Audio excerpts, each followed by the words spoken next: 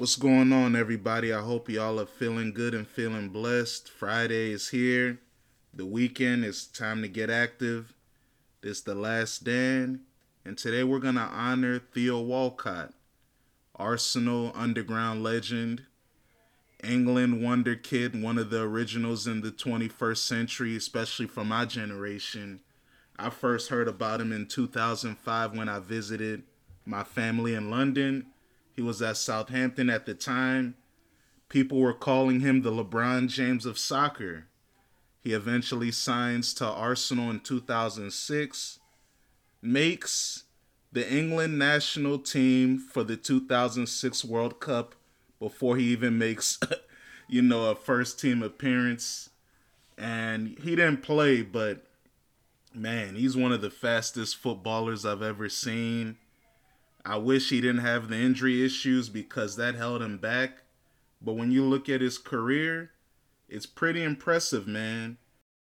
He had 563 club appearances, 129 goals, 47 caps for England, 8 goals. He helped Arsenal win 2 FA Cups, 2 Community Shields.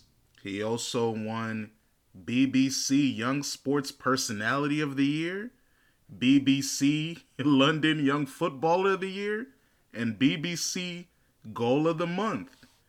I know it doesn't really sound that tight, but hey, when you look at his career, the highlights, it only gives you a glimpse of what could have been. Pep Guardiola, the greatest manager in football history, he once said you needed a pistol to stop him. You know, Arsene Wenger compared him to Henry because of his pace and how dangerous he was as a finisher. Messi said he was one of the most dangerous players he ever played against, you know? So, hey, it's unfortunate when you go back and think about Arsenal in the late 2000s, early 2010s, and you think about all the gifted young players that came through, but for whatever reason, we couldn't put it together to become a great team to win the league or push for a Champions League. Theo Walcott was the beginning of that era. Of course, Cesc Fabregas was there already, and then you have your Adebayo, Robin van Persie, Nasri comes along, Hleb, Rosicky, Jack Wilshere, Aaron Ramsey, and all those guys. But for me, as an American Arsenal fan, Theo Walcott represented the beginning of the new era.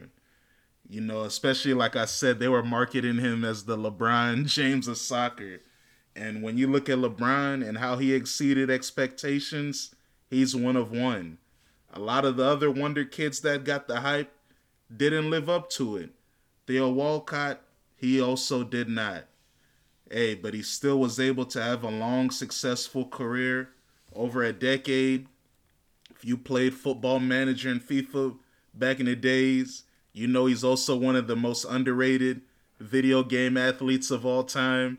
So, hey, salute to you, Theo Walcott. Thank you for your career. Thank you for your time at Arsenal. And, hey, man, you're one of my favorite players that I got to see.